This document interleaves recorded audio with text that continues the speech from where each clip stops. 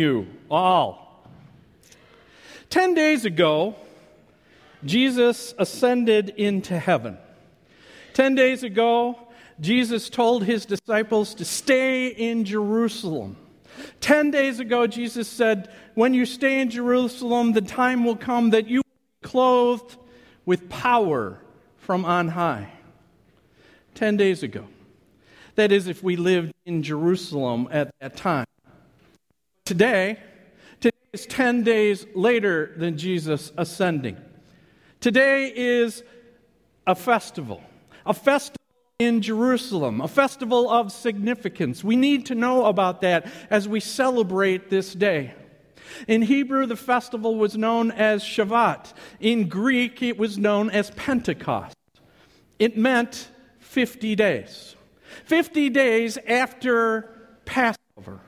50 days after the Passover, remember that Jesus celebrated with his disciples in that upper room. 50 days after that Passover, where Jesus covenant and issued a new covenant with us through his body. 50 days after that Passover. Festival that takes place, this Shabbat, sacrifices giving. As I was saying, at this festival that takes place, there are sacrifices that are made. There are sacrifices for sin. There are sacrifices for fellowship. The scrolls of Ezekiel and the scroll of Exodus are read. In Ezekiel, the passages are read where God appears to Ezekiel in wind and in fire. And in Exodus, it is the reading of the law, the giving of the law on Mount Sinai, when God gave that law to Moses, where there was smoke and thunder, lightning and fire that took place. And the disciples, being good Jews, would have gone to the temple that day to celebrate this festival of Pentecost. And we know that they were there because we saw over 3,000 people gathered with them. They wouldn't really fit into a house. Often the temple was referred to just as the house many times, the house of God, of Yahweh. We see then, as that happens in that morning, we see a great and mighty wind and the appearance of tongues of fire on the disciples, and they begin to speak in different languages. I say that because you need to know what the rabbis taught about the giving of the law.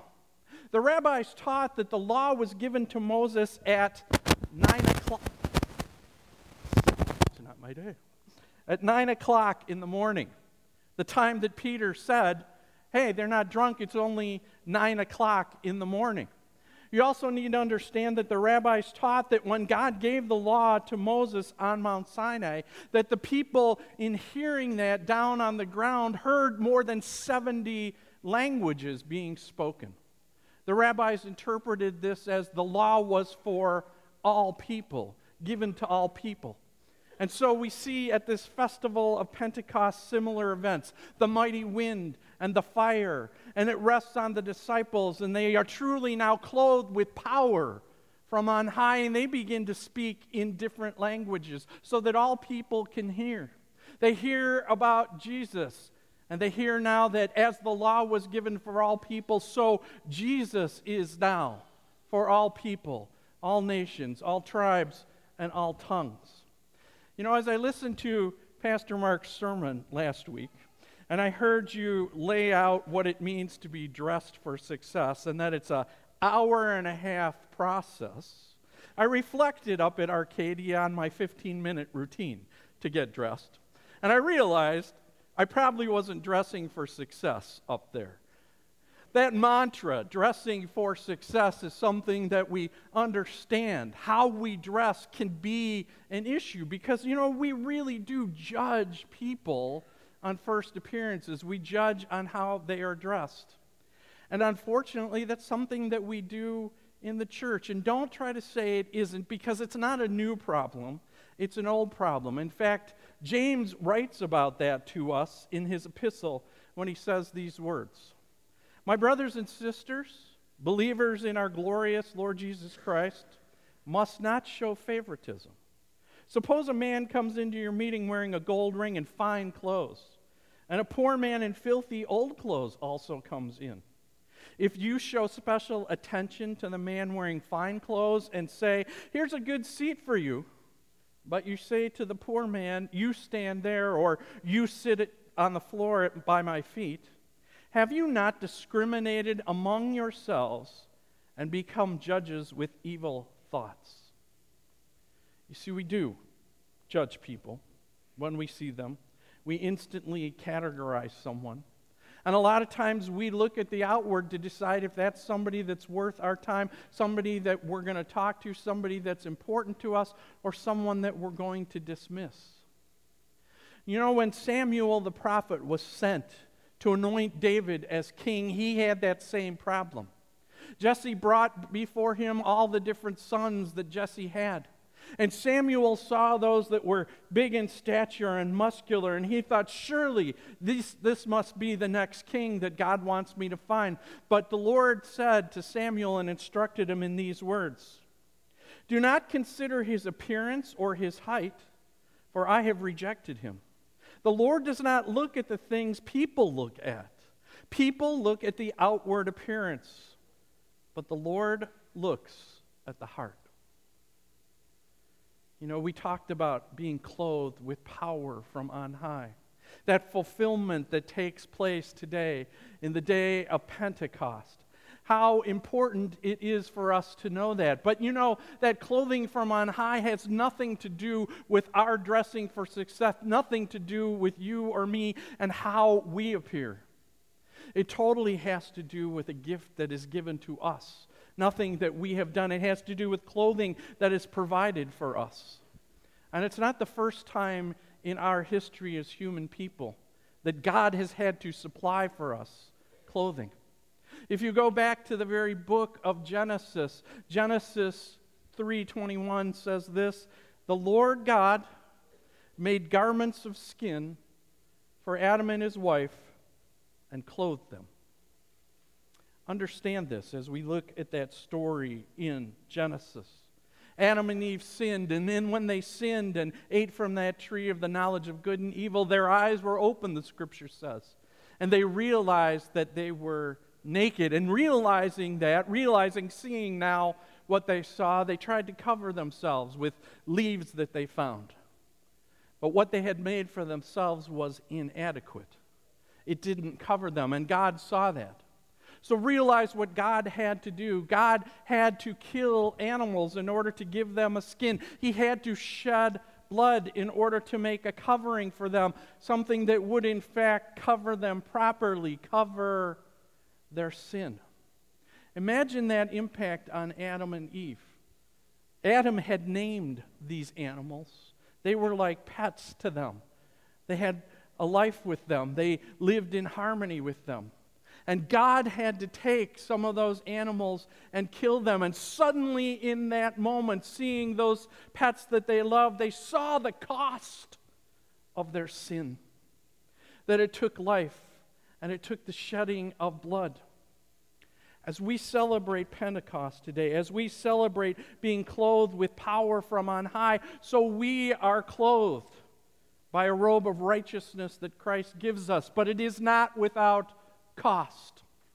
For the robe that we are covered with, that through our baptism and through the Spirit, cost a life. It cost Jesus' life on the cross, the shedding of His blood. That robe that we have was bought with the blood of Jesus Christ, and we are clothed with that forgiveness and that purity. But here's the problem. So often in our lives, we still try to clothe ourselves with the things that we do in life.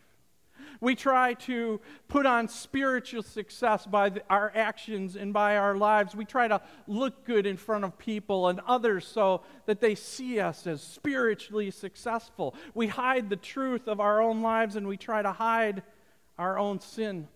We do this by passing sin off many times as, a minor hiccup in my life, something that didn't work out. Or we justify our sin by saying, but this is the very thing that finally in my life has fulfilled me, has made me happy. Therefore, it can't be something that is wrong. Or we think that our best actions and our best attitudes, that those are the things that are going to far outweigh any minor infraction that we might have done in life, and surely God will take the good stuff and overlook the bad stuff.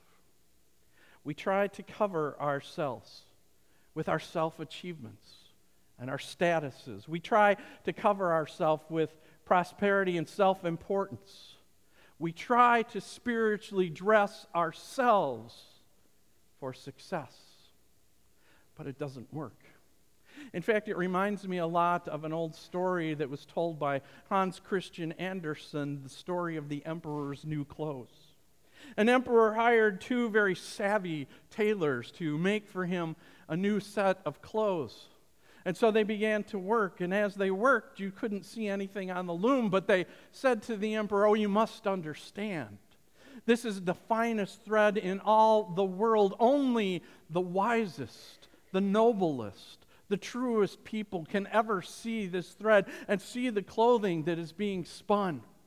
As they finished the clothing, they put it on the emperor. Of course, all of his court wanted to be in the in crowd, wanted to say how wonderfully he looked. They wanted to appear smart. They wanted to be wise. They wanted to be important.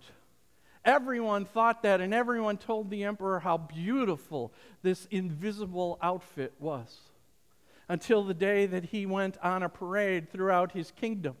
And everyone saw it, and everyone knew that to be wise, to be wonderful, they had to say how great it was, till one honest little child looked at him and said, "He's not wearing anything." You see, whatever we manufacture in our lives, whatever type of spiritual success and clothing we try to put on, it is inadequate. It leaves us naked before God. If we stand in our own righteousness, if we stand in the things that we have manufactured, only lying to ourselves and thinking that anything we can do will ever put us in a right standing before our God. The only thing that will is truly receiving that robe, those powerful clothes from on high that we have given to us in our baptism, that come from God Himself, that come from the sacrifice, that gift that we are given, that clothes us to stand before our God. Here, those pictures that we see in the book of Revelation that talks about that. Revelation 3:5. "He who overcomes shall be clothed in white garments, and I will not blot out his name from the book of life. I will confess his name before my Father and before his angels." And Revelation 7:9. "After these things I looked, and behold, a great multitude, which no one could number, of all nations, tribes, peoples, and tongues, standing before the throne and before the Lamb, clothed in white robes with palm branches in their hands." Truly, that is the power that we receive from on high, the power of that robe that is given to us by Christ Jesus, our Savior. You know, in our world, we worry how we dress and how people will interpret us and how we look. But Jesus tells us this robe that we receive from His hand, this robe of righteousness, this robe of holiness, this white robe that we get, is never something that we have to worry about, for it is perfected by Him alone. That's why Jesus can say in the gospel, "Peace I leave with you, my peace I give to you. I do not give as the world gives. Do not let your hearts be troubled, and do not be afraid." The clothing from on high that we receive in our baptism gives us everlasting peace, knowing that we are forgiven. And there is power in forgiveness. Power to change the world. Power to speak of lives transformed. Power that opens the hearts of people, because that forgiveness that we have comes to us by that gift of clothing that we are given by our Savior Jesus Christ. It covers our sin forever so that we may be people of that forgiveness, forgiven and being forgiven, and sharing in that gift that's given to us. It comes to us by the Spirit alone, who gives us that power within our lives to live as people of God in the world, to speak of the wonders that Jesus has done for us by clothing us with that power from on high. We are truly, by that robe that Christ has given, people who are dressed for spiritual success. Success in witnessing to Christ in all the world. Success in speaking of His gifts to us, of His saving word, serving in His kingdom as His people. We are clothed with power from on high, power that comes from the Spirit of God resting on us, moving in us, living in us, and working through us to be His witnesses to all the world. What a power that is. What a gift of clothing we have received from Christ our Savior. Will you pray with me? Jesus, this clothing that you give us, that you power us from on high through your Spirit, this gift of holiness, this gift of forgiveness that we have received from you, may it ever be the clothes that we put on daily, the clothes that cover our sin. May we never try to posture or make ourselves presentable in your sight on our own apart from what you have given us. But may the power of your forgiveness cover us always, that in our lives and in our speech and wherever we go, we may truly be those who bring that everlasting peace to all people everywhere through knowing you, through knowing your sacrifice, through the hope you have given, and through the life that you have blessed us with. All of this we ask as we give you praise and glory forever and ever. Amen.